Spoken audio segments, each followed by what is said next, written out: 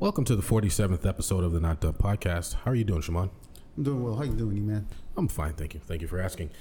As you can tell, ladies and gentlemen, we have a different tone for this episode. This is actually going to be the first episode of a new podcast called A Muslim Life. Our first guest is Brother Khalid Ali Mustafa, founder of the IT project management Wise Eye, author of 2 books, Character is Fate and The Frolic's Charisma. He's an avid technologist and an avid educator, and he's going to share his journey with us. Allahu Akbar, Allahu Akbar, Allahu Akbar, Allahu Akbar.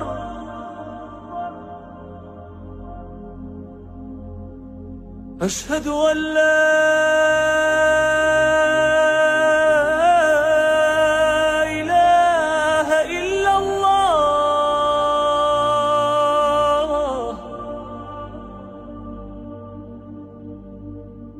أشهد أن لا إله إلا الله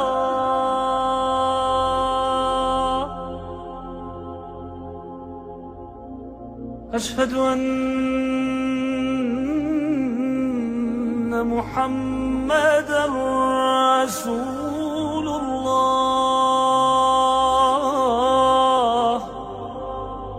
Peace. My name is Khalid Ali Mustafa. I was born in Boston, Massachusetts. Originally, my name was Haywood. My mother was Gladys Haywood.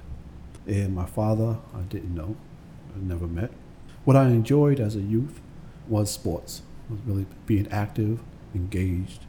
I grew up on Faston Street, late 60s.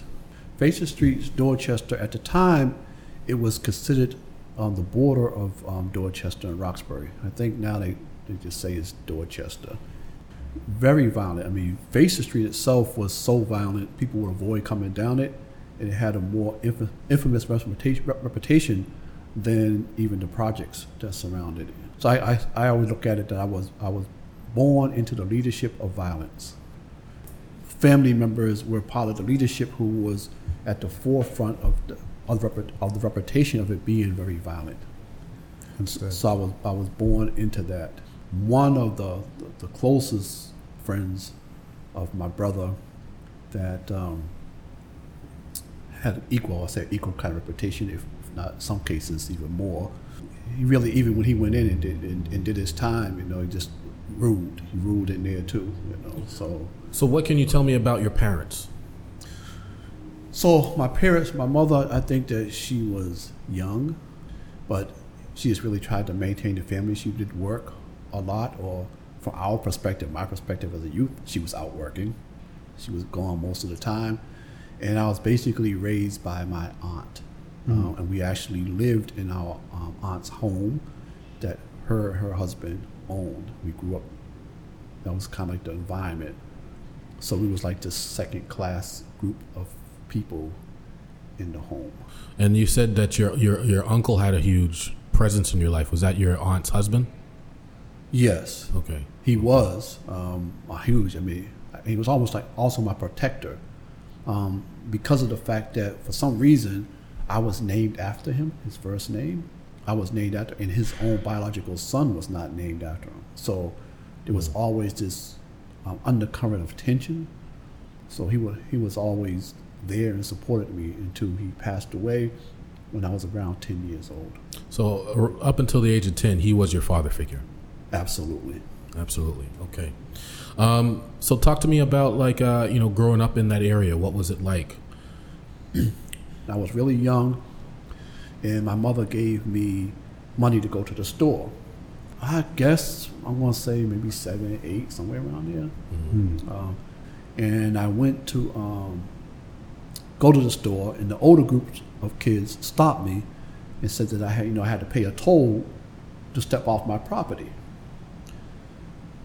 And so I went back in the house crying, they want. And my mother's like, listen, I gave you the money to go to the store to get A. Don't come back in here unless you got A. Period. That's it. in the conversation. And that's how she was. So I went back out there. I gave them the money, and I went to the store and I stole the items that I needed, and I came back and gave her the items. So at 7. So yeah. So the street people got what they got. My mother got what she wanted. Everybody seemed to be happy, you know. And then of course, my mind started thinking, so wait a minute, you know,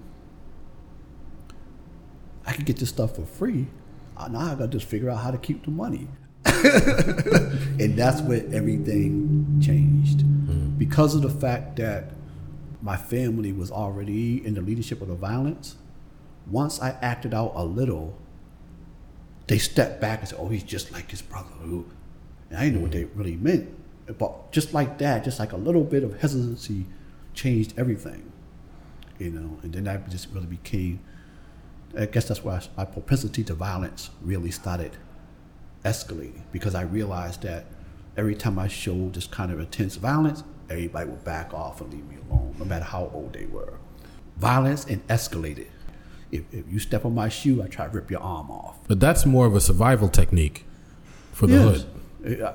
I thought myself it was essential, and after people would back off, then I had no issues. Really had no issues, and it wasn't like I was a bully. I wasn't really going around bullying people and stuff like that. It was really about backing people up off of me. You know, that's really, and it worked.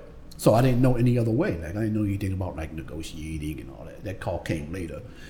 It's just that, you know, people assault you, you just escalate it, and that was it. Do you know anything about your dad? That like, do you have any part of his temperament? Maybe is there anything anyone told you about him? Nope. The only thing I know is the name that was on my birth certificate, and that wasn't really absolutely validated. But as far as I know, I've never ever met him. Nobody ever really talked about him. Yeah. The only thing that was ever said was that he was a military person and that he had a wife on every dock. And that's because I never had any other information or anything else was ever said about him. So, as a matter of fact, as a kid, as part of the violence, I would say that, you know, I killed my father. So describe your young adulthood, your teens. Well, you understand around when you start talking about like the early 70s, around there, going to the mid 70s, that's when the riots took place too. Again, this emphasis of violence. That's when the violence at all the stores that was up there on Blue Hill Ave and the businesses, you know, after I think it was like 3 riots within that period between the 60s and the 70s. You mean after Malcolm X was killed? Like Malcolm X was one of them, right? Yeah, Malcolm was killed. Right, but there was like 3 violence. Martin, sorry. Right, Martin. There was like 3 riots that took place. And finally, the business owners just really, most of them, like 99%, just gave up. Yeah. And because the businesses were owned by Jews, they moved out and they just left it there. Everything went barren.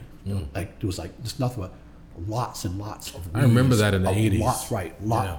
And that wasn't until later on, whereas it was actually me and Menino, it was like, you know, Clean It or Lean It came out, and that was actually motivated by what's that organization's name?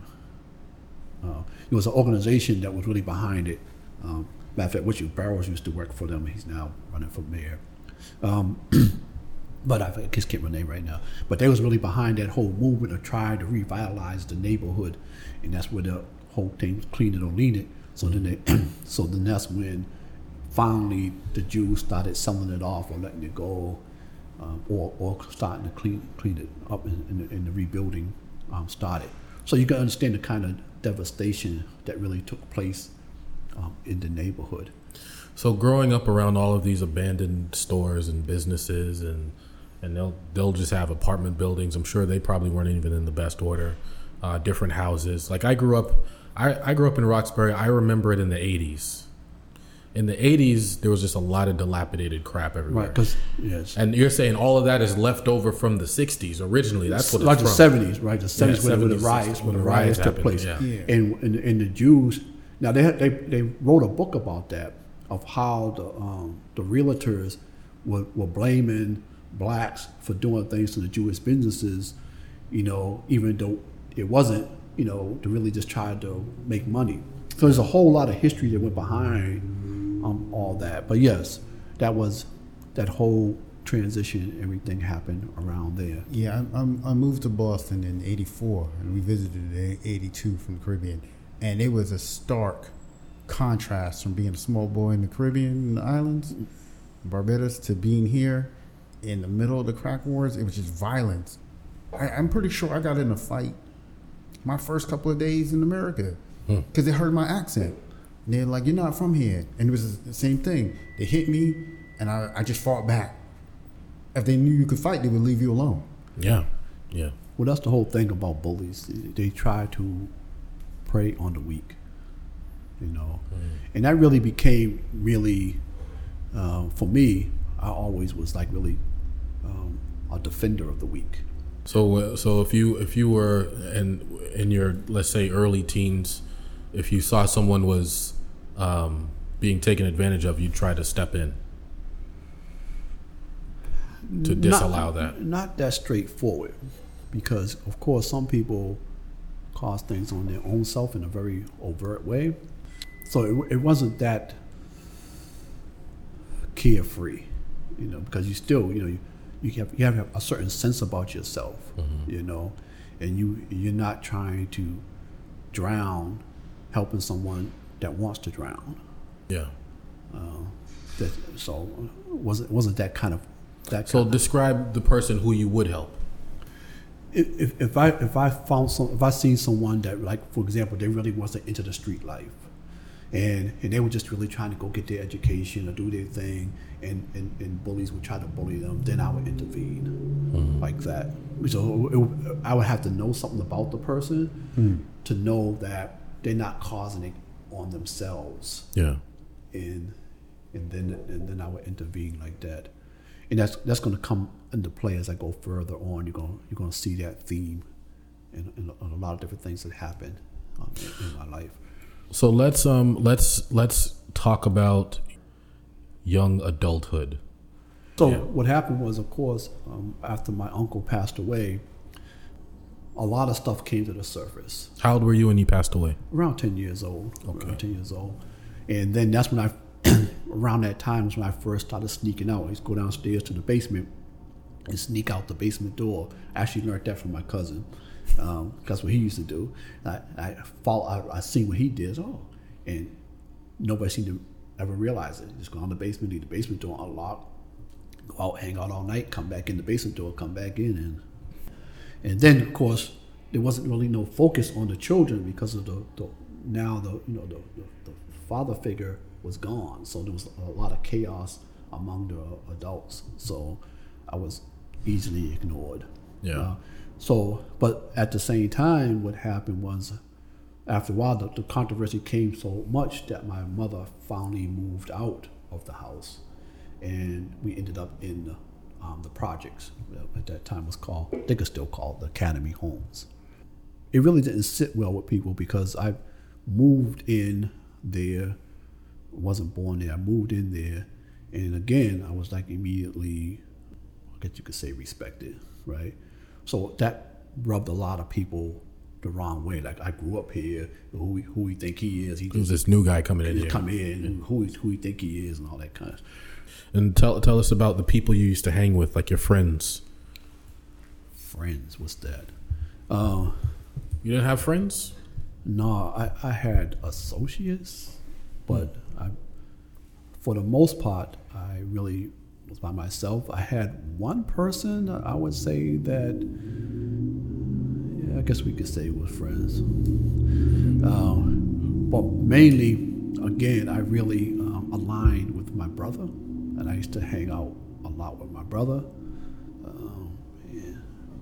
So I really didn't have any really friends.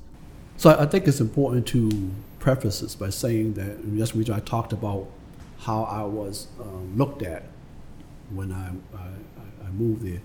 But I have to step back just a little bit, because I was having so much problems that my mother put me into a parochial school. It was a school that was run by nuns, and we had to go to confession, but it was a parochial school, which I know. I was a kid. Got it. Okay. You know, all I know is there was nuns in the classroom, and we had to go do a confession, and I had nothing to confess about, so I just make up stuff. Because for me, I didn't have that sense like I was doing something wrong. I needed to confess. You know, I was a kid. I was living my life. I didn't know what they were talking about. Yeah. So, in the parochial school, I met this other guy. Me and him really clicked off, so when my parents. My parent, really, when we moved over to the Academy Homes, it was over in the area that he was in. So that really helped with, you know, me being able to almost like move from one area of leadership to another area of leadership. But so anyhow, so I went there and I met him, and then of course when we moved over there, I found out I was over there. So there was just really this dislike for me. And then those who were older, because I typically ended up running with people that was like 10 years my senior. It has been my norm basically until today. Yeah. Now you are the senior. You know, that's how it really was.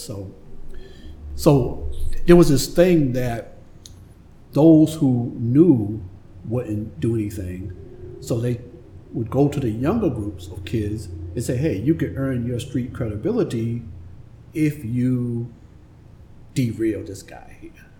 So that night was just one incident of multiple times of these types of conflicts. But because they were young, I consider, even though they was around my age, I still consider them young because, like I said, I hung with those that was like 10 years my senior. I would just blow it off mostly. I would just blow it off. But this particular Saturday night. What was the date exactly? Do you know? I think it was November 13th, 1976. I was on my way home on a Saturday night. And that's really, I didn't feel like doing the street life. And that was really because I had just had a hernia operation. So I really wasn't feeling myself. Other than that, there would have been no reason for me to be home that early on a Saturday night or heading home that early. How old were you at this time? 18. 18, okay. So I was on my way home. I always believed it was 17, but the records keep saying 18, but so I'll just go with the 18. Okay. So I was on my way home, and I was just, again, mind my business, heading home. And they was on the porch. Who's they? Group of kids. Mm-hmm. Some of the, I call them all kids, but some of them was actually older, and there was some of the younger. They was all on there. And I was walking by, doing my usual thing, you know, just cruising the street with my eyes closed, just minding my own business, you know. Then I heard this bottle crash at my feet. And I opened up and looked up, and they was over there laughing and doing all that kind of stuff. So I says, well, if I don't do something, all this doing is gonna escalate. They're gonna say, whoa, he let us get away with that, then let's do something even more. Yeah. So I had to really like confront them. So in my mind that night, I was like, I will confront them, they will back down as usual, and I would just go on home and everything would just be everything. Yeah. That's really what was on my mind. Yeah. So I waited, and I confronted them, and lo and behold, this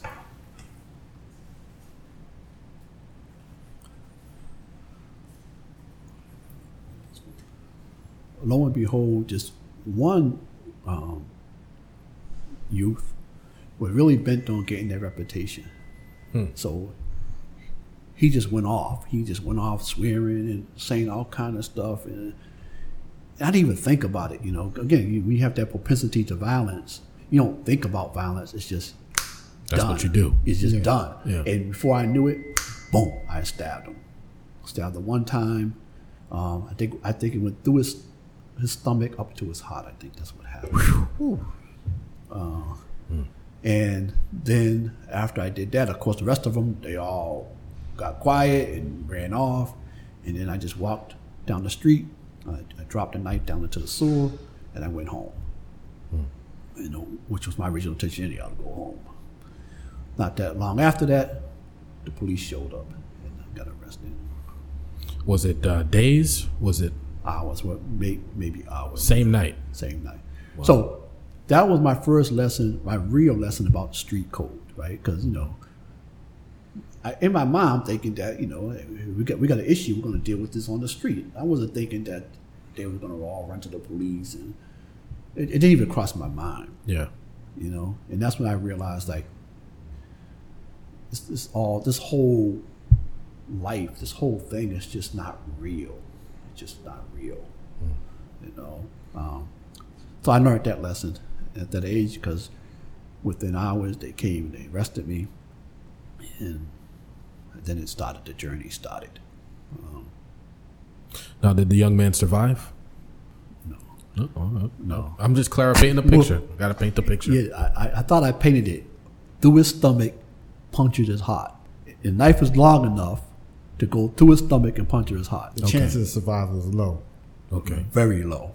Yeah. But that's, again, because I was just so intense on violence. I mean, I knew violence. So you were born into a violent family in a violent area at a violent time. Yes. And this is just what it was. It's just back what in it the was. 70s in Roxbury. So, in retrospect, I didn't think about the time. I had this issue in Girls High. I think they call it Roxbury High now, but they had made Girls High co-ed. And I went to Girls High the first year it was turned co-ed. So I would think I was like one of maybe 20 males in the whole school. Girls High, which is Roxbury High now. And I was the only male that sat at the seniors table, because back then the women ruled, and they actually had a group. The Vine Street Gang was a women gang. They were serious. They didn't play around. The Vine Street Gang. Yeah, that's them. They was called the Vine Street Gang. It was all females. They were serious. They didn't play. Wow. But because of my family, my cousins, you know, I was the only male that sat at that seniors table. And the gang members and the leaders of the school had a bathroom that was just theirs. Nobody else went into this bathroom unless you was part of that clique. And I hung out in that bathroom. So what happened was, I got kicked out of that school. They got me out of there real quick. And that's how I ended up going to Boston Trade. But I used to leave Boston Trade and go back into that school. And they was like, how you get in this school? They couldn't figure out how I was getting into school. They would be looking for me. And of course, I'd be in this woman's bathroom on the second floor that only a few people went in. So they could never figure out how I was getting into school, where I was hiding, and until they found me. So anyhow, in all that whole process, I picked up these juvenile cases, and I went to this program that was called CTG. Don't ask me what it meant today, I don't know. But it was a youth program that I went in. And again, I really wasn't a troublemaker. And now you're talking about people or kids that got in trouble. So basically they all knew me. So I was able to go to this program and had no problems, right? So I got to know the staff pretty well. And I mention that because when I got into this issue, they actually came to my aid. It was really there, I think. And they really prevented any real injustice from happening to me, because they knew that these individuals were actively involved in trying to support me. So in that sense, you know, I didn't experience a lot of the kind of injustices that people get from like the cops and that, or the courts and stuff like that, because they were there. And really what they was trying to do is really trying to prevent me from following the usual path, but it created a very different path. So what they tried to do is they came up with a plan to have me evaluated versus going, as a young person, versus going straight to prison, have me evaluated. So after spending time and doing all different things that went on in Charles Street Jail, and that was quite an experience back then, before they closed it down. Oh, Charles Street Dale. It's like a hotel now, right? It is a hotel. Yeah. A luxury hotel. I know. That's wild. So I went through a lot of different things there because I guess it was like their whole. They put me in all areas and all that. At first, I think they were trying to again protect me. Mm-hmm. So they was like putting me aside, because I had these people supporting me. They were putting me aside, and actually I had this counselor, and I was like, "Why am I over here?" And they was like, "Well, so and so and so and so." I was like, "Oh, listen, I'm facing a life sentence." I said, "I can't do no life sentence like this. I need to be able to interact with the people." So if you want to petition to that, you could do that, and I did. I petitioned to do that, and I did that.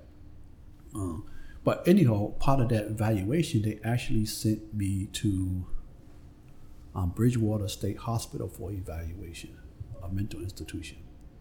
Because I had such a strong propensity to violence,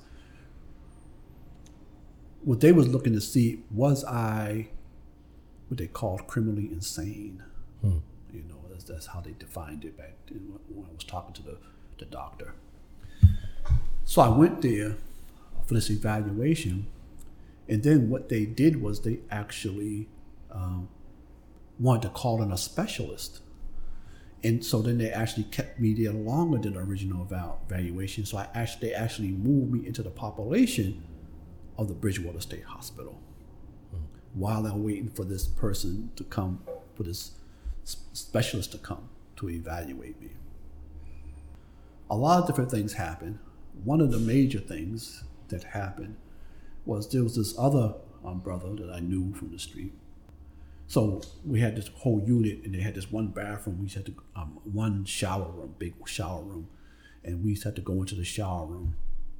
He would sexually molest the white boys there. Wow. So I just went to him. I said, "Listen, man, I really don't care what you do. It's not my issue. When I'm taking a shower, it just can't happen, man. That's it, Yeah. That's right? What you got to do. So he's like, "Okay, so you be the first one in there, and then once you come out, I do my thing. That's cool with me, Wow. So of course, it's just a shocking conversation to have. But anyway, go ahead. I mean, what other conversation I'm going to have with them? That's what it has to be, though. I'm just saying that's what it's going to be, because I'm not, Right. Yeah. I'm not trying to stop you to do whatever you're doing, Yeah. But what happened was, of course, the white boys, they realized that I'll go in. He wouldn't go in until I came out. So what happened was, when I'd be the first one I go in. They'd be like 20 or 30 of them all trying to be there taking a shower together. That's not funny. It's not funny. But it's just funny. It is funny. Because they were just all trying to get in and get their shower. So when I leave, they can leave, right? The people running this institution have to know this is going on. And they're permitting it. They're permitting it because there's no way they could not. Yeah. And that's what I know as a fact. Yeah. So I know that as a fact. So I wasn't trying to stop him because I knew that, look at the whole system, everything. I was just really worried about me and what was right for me. Yeah. So that's how that went. And of course, the specialist came in, they did the evaluation, and he was like, "Listen, man, this guy here is so balanced. He would do well in like one of those release programs, like." And of course, the judge like, is this doctor crazy? Like, this guy's facing a murder sentence. What are you talking about? He could do some community program, right? Yeah. But so that's how, and that's documented. It's in the document what their findings was and all that kind of stuff. So that's where I went after that. So that meant that I was in enough correct frame of mind to do time. So they packed my stuff up, and back then I think they call it Cedar Junction today. Back then it was Walpole. Yeah. So my thought, of course you hear all different stories about Walpole. So I was like, so we was on the bus, not really, it wasn't a bus, the paddy wagon, whatever they used to call them things. And I was like, listen, it's gonna be really easy for me. I says, I'm gonna get me a weapon, and the first person that approached me, I'm gonna make an example out of that person. And so everybody's going to be very clear where I stand. So that was what my anticipation was.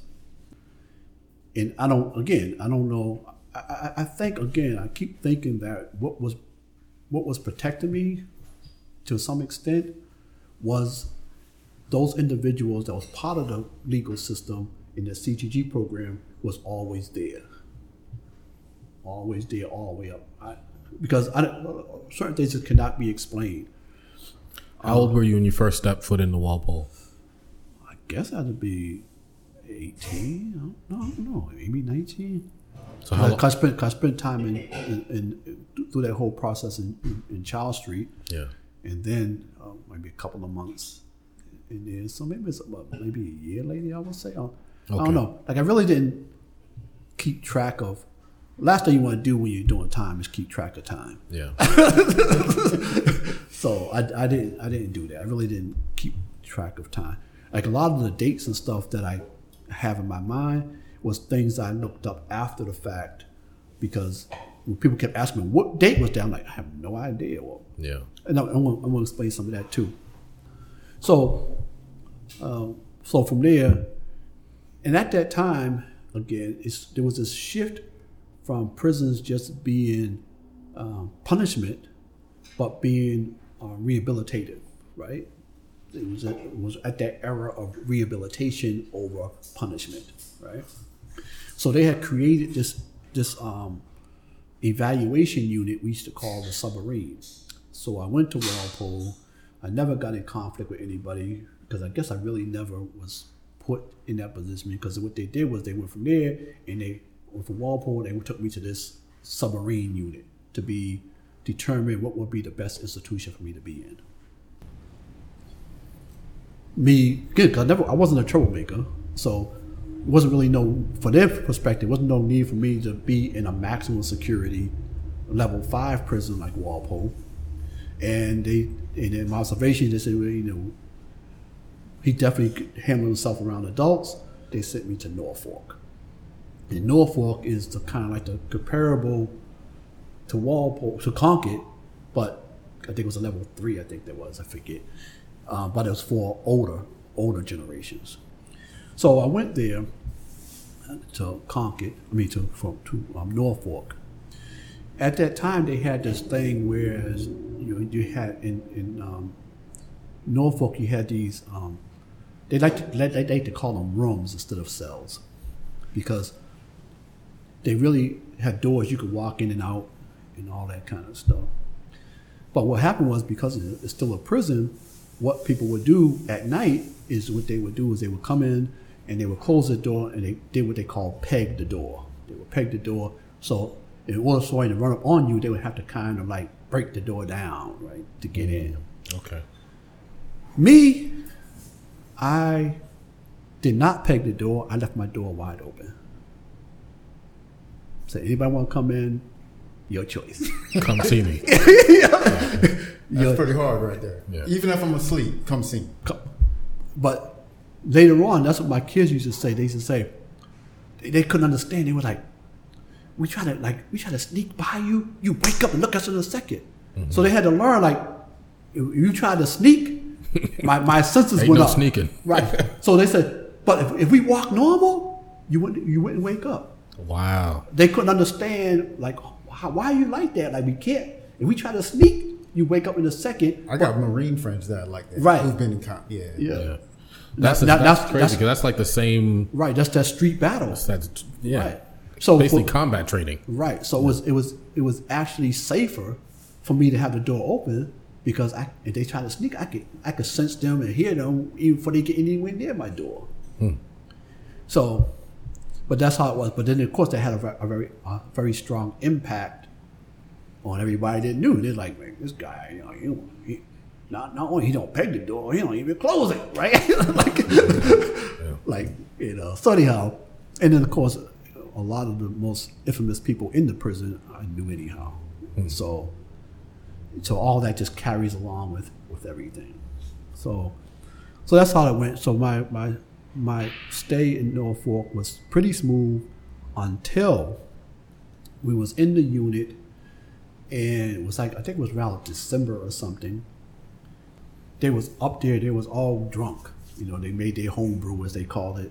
And they was drunk, these white guys. And this They made their what? I'm sorry? What? they call it homebrew, where they take different things. Like alcohol or something? Yeah, they can make it out of nutmeg. And they had all, man, they talk about creativity, man. So they was all up there high, and it was the holidays. And there was this African American up there that they considered a punk. And what happened was, so they was messing with him. And there was another African American. He got scared. He went into his cell, his room cell. He pegged himself in there. So this other guy that I knew from the street, he came to try to help this guy. And the guy he tried to help ran hid. So left him by himself. So the white boys jumped on him. And then that same guy that ran and hid, that he runs when the whole thing units opened up the next day, he runs downstairs and says, "Oh, so and so's been jumped." So there was a big riot broke out. So I got put in the hole because of that, because of that riot. So in Charles Street, I ran across this other brother. Me and him got along really well, and he was known as Muhammad. He was a Muslim, well, of course, Muhammad. And one day, and we, of course, in population, we really didn't talk about that. We were playing chess, we be playing cards, you know. It wasn't really no talk about religion. But, you know, in prison at that time, Muslims had status, right? But I really wasn't thinking about none of that stuff because I didn't really need it. And me and him was tight. And one day, I walked him into his cell, and he was praying. But I had no idea what he was doing, none at all. But I stood there and just observed him. I didn't say anything, I just observed him. He finished his prayer, and after he finished, he says, "You're a Muslim. What are you talking about?" He said, "You didn't interrupt me, you didn't do..." I like, listen, he said, like, "You're a Muslim," whatever. So my association with Muslims was there. When I went into the hole, they have a Bible there.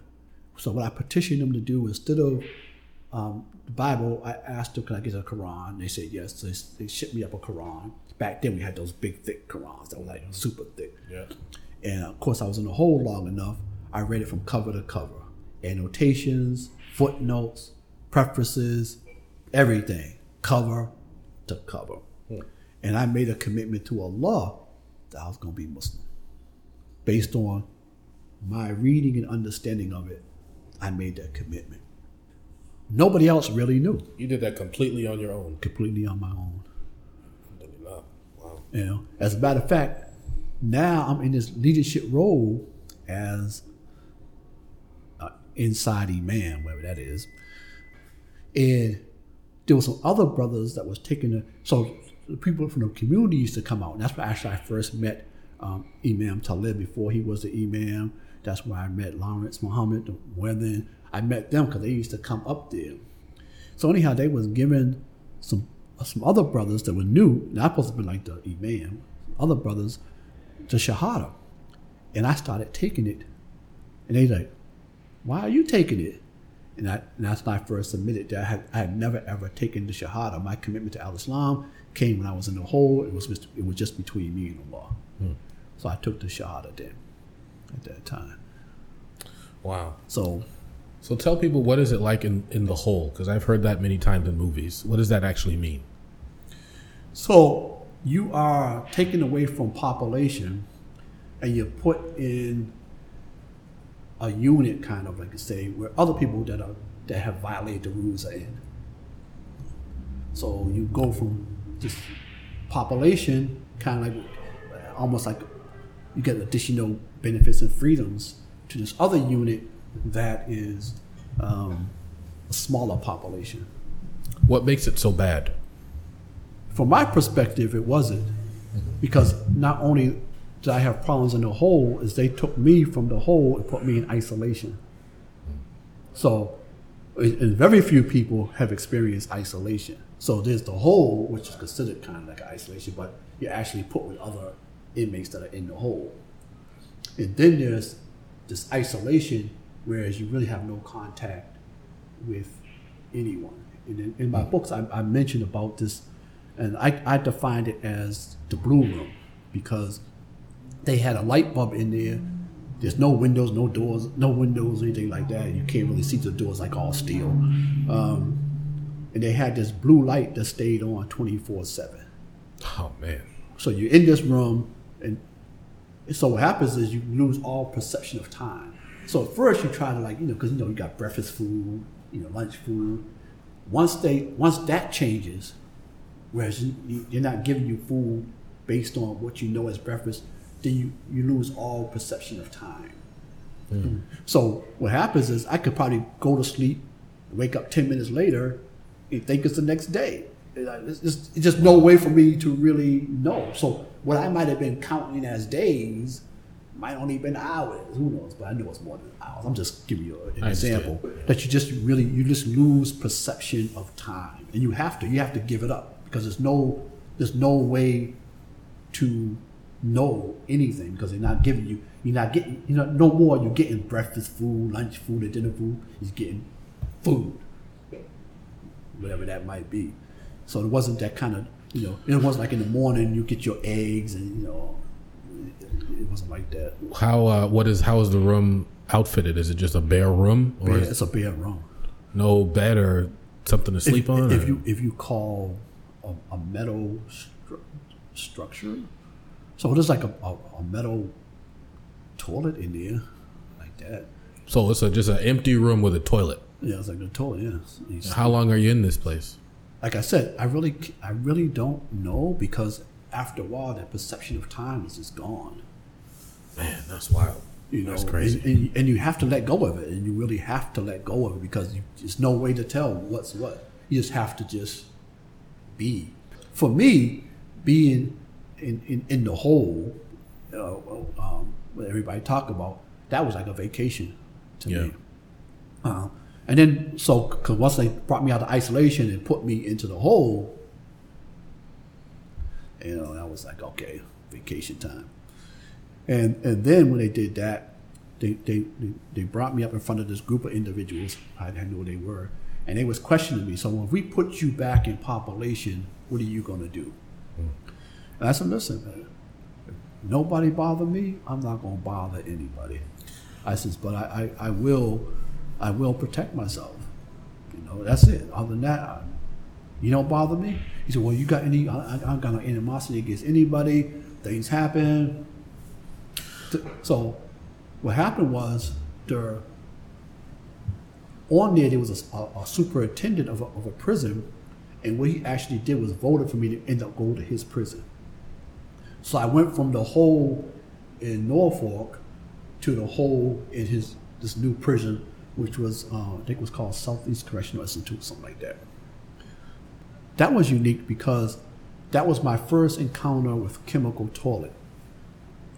And so I'm in this room, and as far as I'm concerned, there's no toilet, right? So I'm just like, you're used to like dealing with situations after you come out of isolation, the whole, you used to. But after a while, I'm like, man, I'm banging on the door. So the guard finally comes, what's going on? I said, man, I can go to the bathroom. I can go to the bathroom. He says, well, that's the bathroom there. I was like, where's the bathroom? He said, that's the bathroom. And he shows me this, he opens it up, and I'm like, it got some chemicals in it. He said, that's the bathroom. I was like, that's the bathroom? When he says that, what is he? Well, some little plastic container that has some blue liquid in it that I'm supposed to... Like a little bucket. Yeah, but it was shaped, I guess. If we opened it, I guess it was shaped to be like a toilet to sit on it. I don't know. But it was like really low to the ground. So I don't know. I guess because they had their legs out. I don't know. It was crazy. So the blue liquid, like on the bus, that blue liquid. Yeah, like an airplane. Yes. Okay. Right. But again, I had no perception of that as a kid coming in. So anyhow, I couldn't use the bathroom. I couldn't. I started getting sick.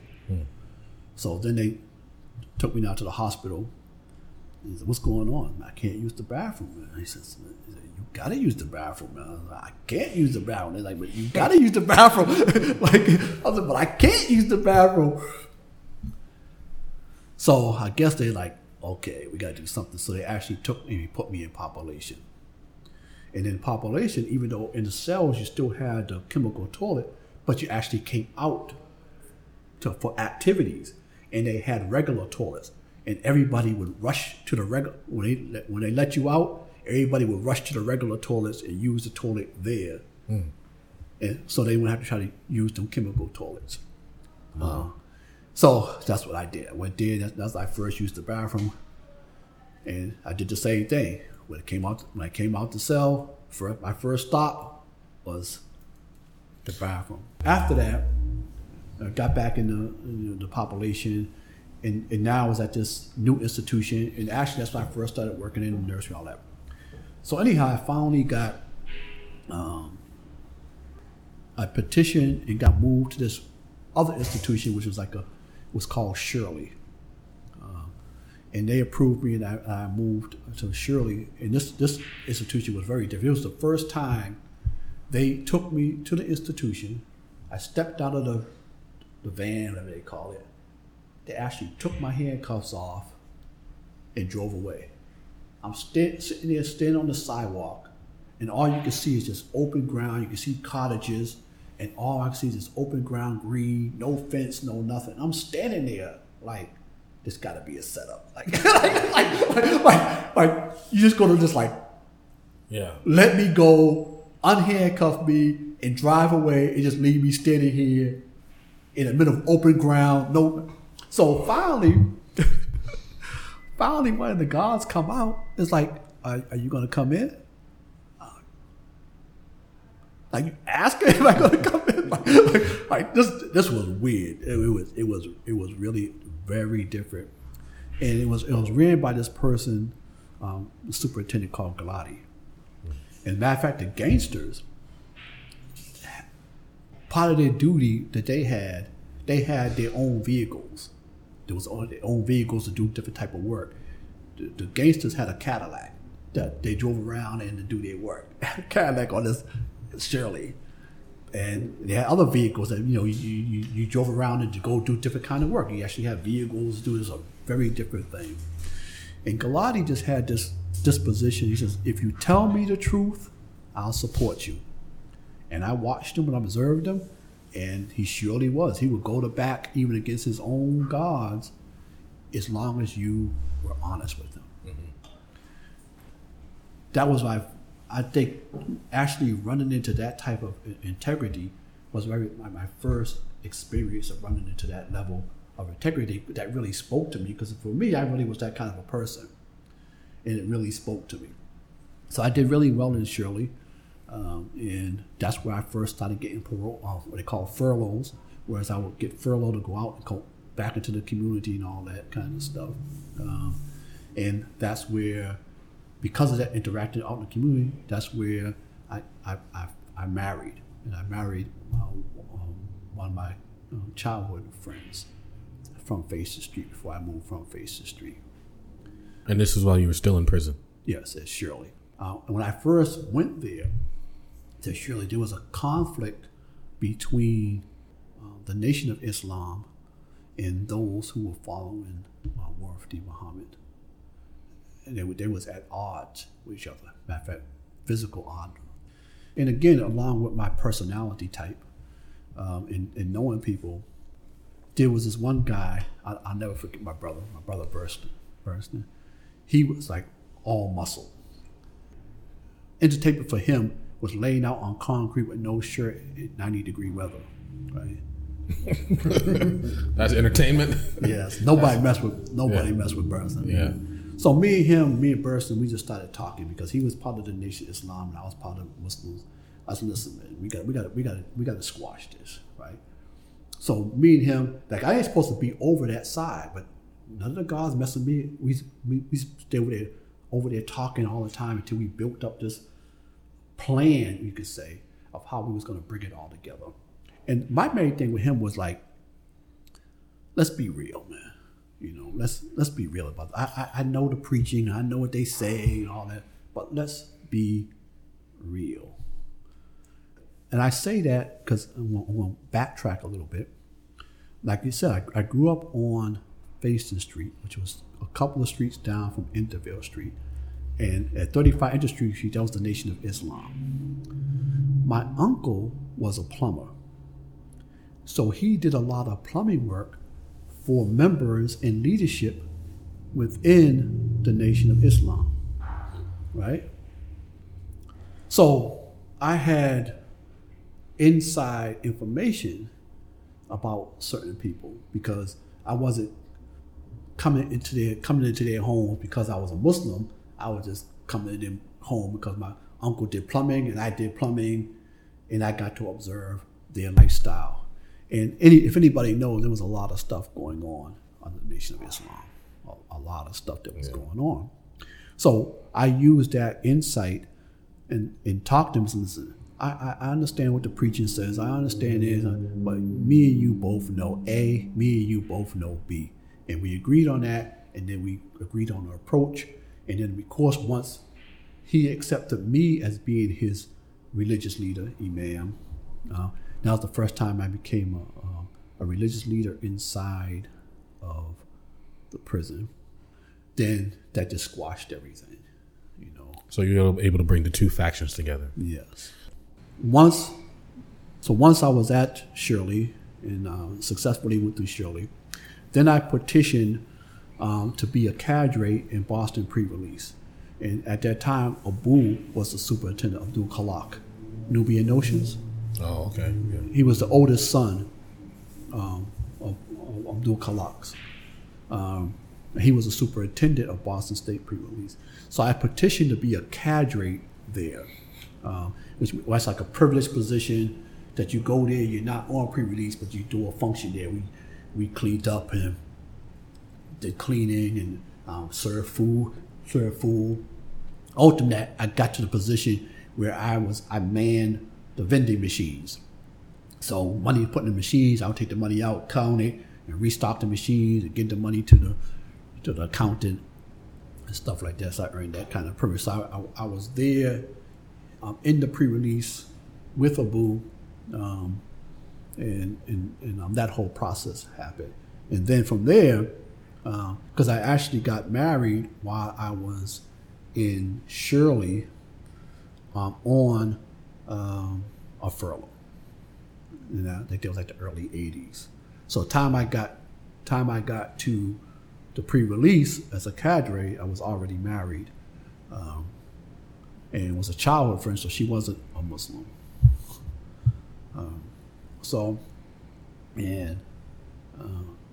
In that process, I think we was married like 17 years or more, something like that. And this is a childhood sweetheart you knew from the street you used to live on. I wouldn't say sweetheart. Well, that's yeah, but somebody I knew from the street. Somebody who you just knew. That we was close. We was close. As a matter of fact, I used to like hang out on her porch, you know. But it's another story. Anyhow, so I'm trying to just keep everything aligned. A lot of stuff happened, but so we end up, and at that time she already had 3 children, and she went through her thing, and then we just cooked together, and then we end up having 3 children together. So she has 6.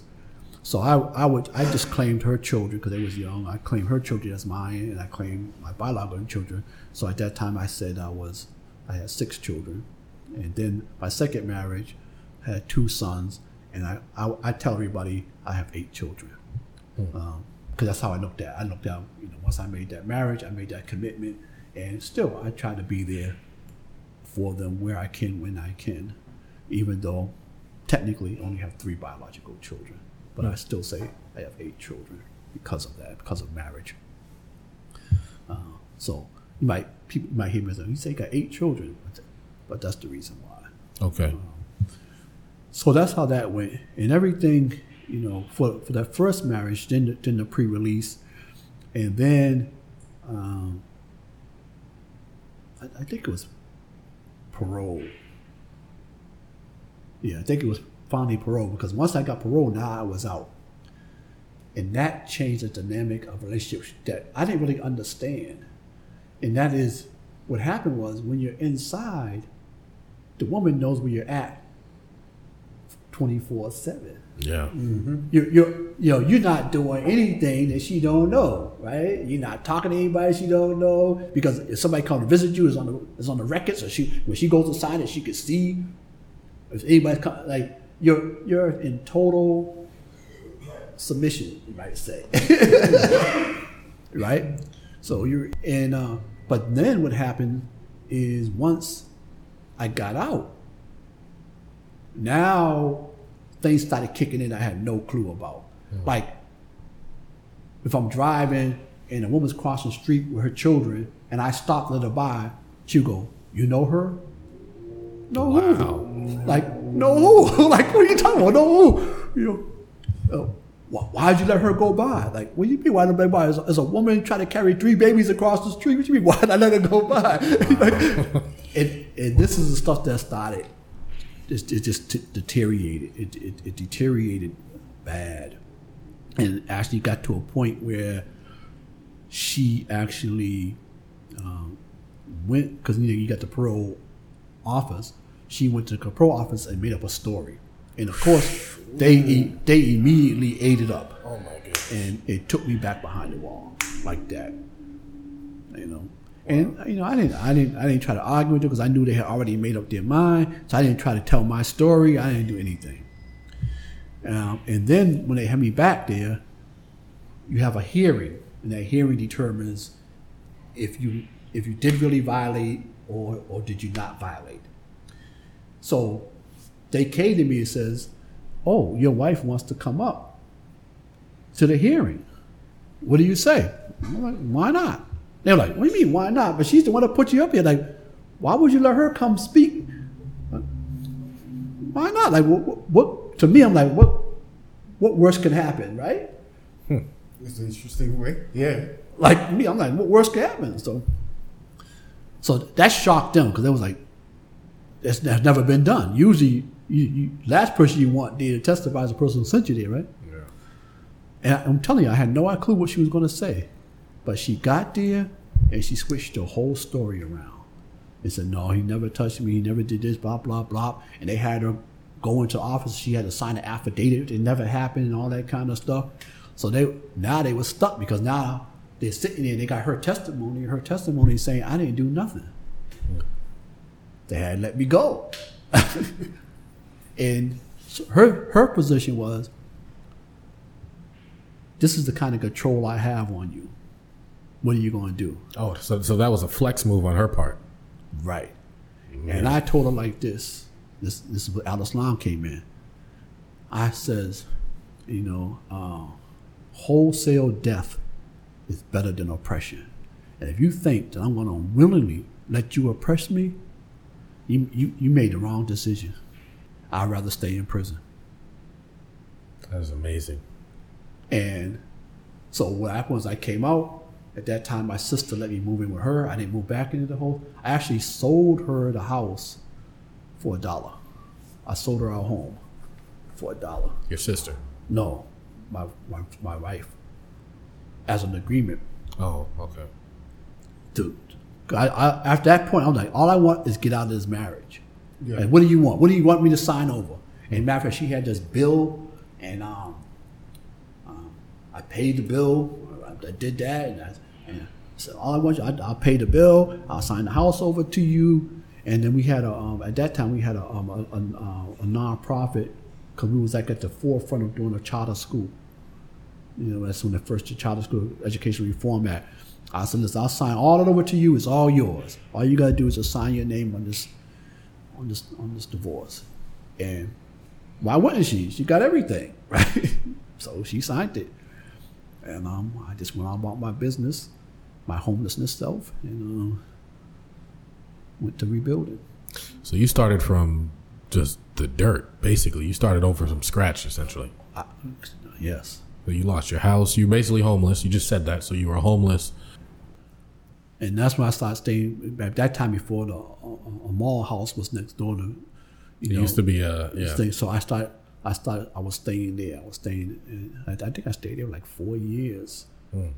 Because I just had, because of all that, I lost the job that I had. What job did you have? So that was when I got out, I had got a job at Goodwill as a sorter at night, part-time sorter, and I moved all the way up and I became the manager of the whole plant. So I became the manager of 5 departments within the plant from part-time sorter. And because the years had passed, the new people really didn't know about, because I didn't lie in my application, they didn't know, but they used that as an excuse because I got taken away. They used that as an excuse to terminate me. So I lost my job, and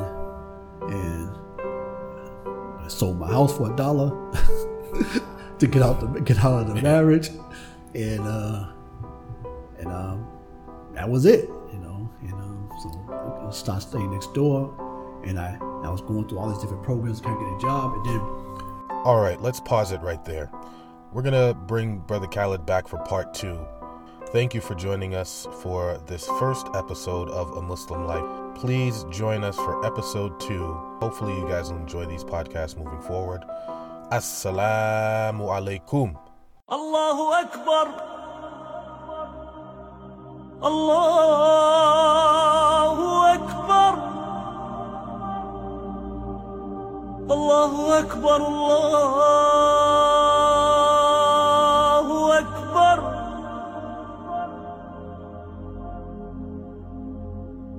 أشهد أن لا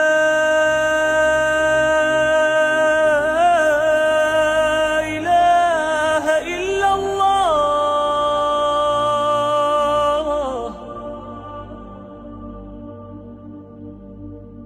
أشهد أن لا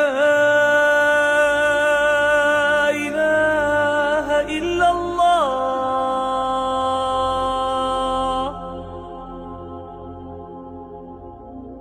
أشهد أن محمدًا رسول الله